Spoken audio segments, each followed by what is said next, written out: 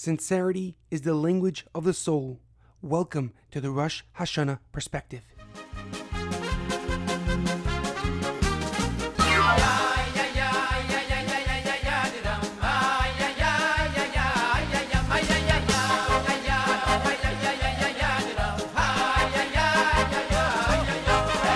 The Rosh Hashanah perspective is in memory of Shlomo ben Edward.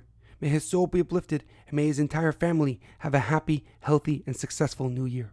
The Rosh Hashanah perspective is also dedicated by Zev Yisrael ben Chayalea in honor of his late grandmother, Ethel Maya Bas Helen.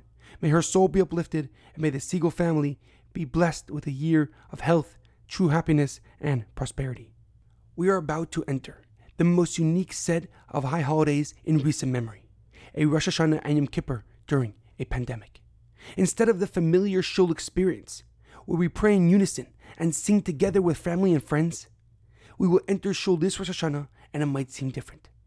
Even though it will be hard, while we will pray, we will follow the many distancing guidelines that could potentially save many lives. But this will test the limits of our motivation, effort, and focus. But nevertheless, the message, meaning, and lofty significance behind Rosh Hashanah will still be the same.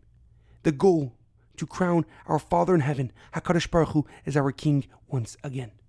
There is an amazing story with the Baal Shem Tov, the founder of Chassidus, that will hopefully give us some perspective.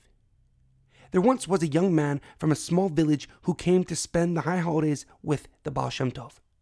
He was completely uneducated and stood the entire time looking at the Aron HaKodesh, the Ark, without saying a word. At the end of Yom Kippur, during the Ne'ilah prayers, the Baal Shem Tov cried and prayed more than usual. The students, his Hasidim, understood that there was a significant persecution from above and intensified their prayers and cries as well. The young boy saw the congregation's intensity and wanted to join in. However, all he knew were the sounds made by the different farm animals. So he began to crow like a rooster. The Baal Shem Tov students were confused to hear a crowing like a rooster, and a few of them started to quiet him down. But the Baal Shem Tov turned around and told him to continue the Ne'ilah prayers. After the Yom Kippur ended, the Baal Shem Tov's face glowed with radiant light as he told his students that there was a bad decree written in heaven. But no matter how hard he tried to fight it, he was unsuccessful.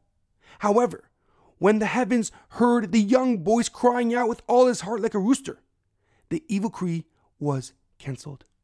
During this unprecedented Rosh Hashanah, as we crown Hashem as the one and only true King, you must know that no matter where you find yourself, it is your sincerity that truly counts. Whether you are in a shul, an outdoor minyan, or home alone, it is how genuine and heartfelt you are that actually matters to Hashem. And I want to leave you with the holy words of the Lubavitcher Rebbe.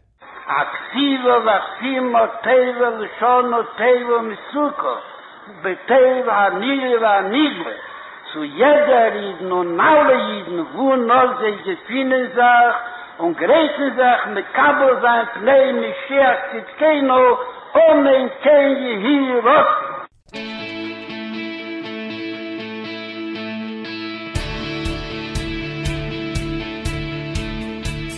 Thank you for tuning in to the Parsha Perspective. Check out our website, theparshaperspective.com. Send thoughts and comments to theparshaperspective@gmail.com. Till next time, thanks for listening.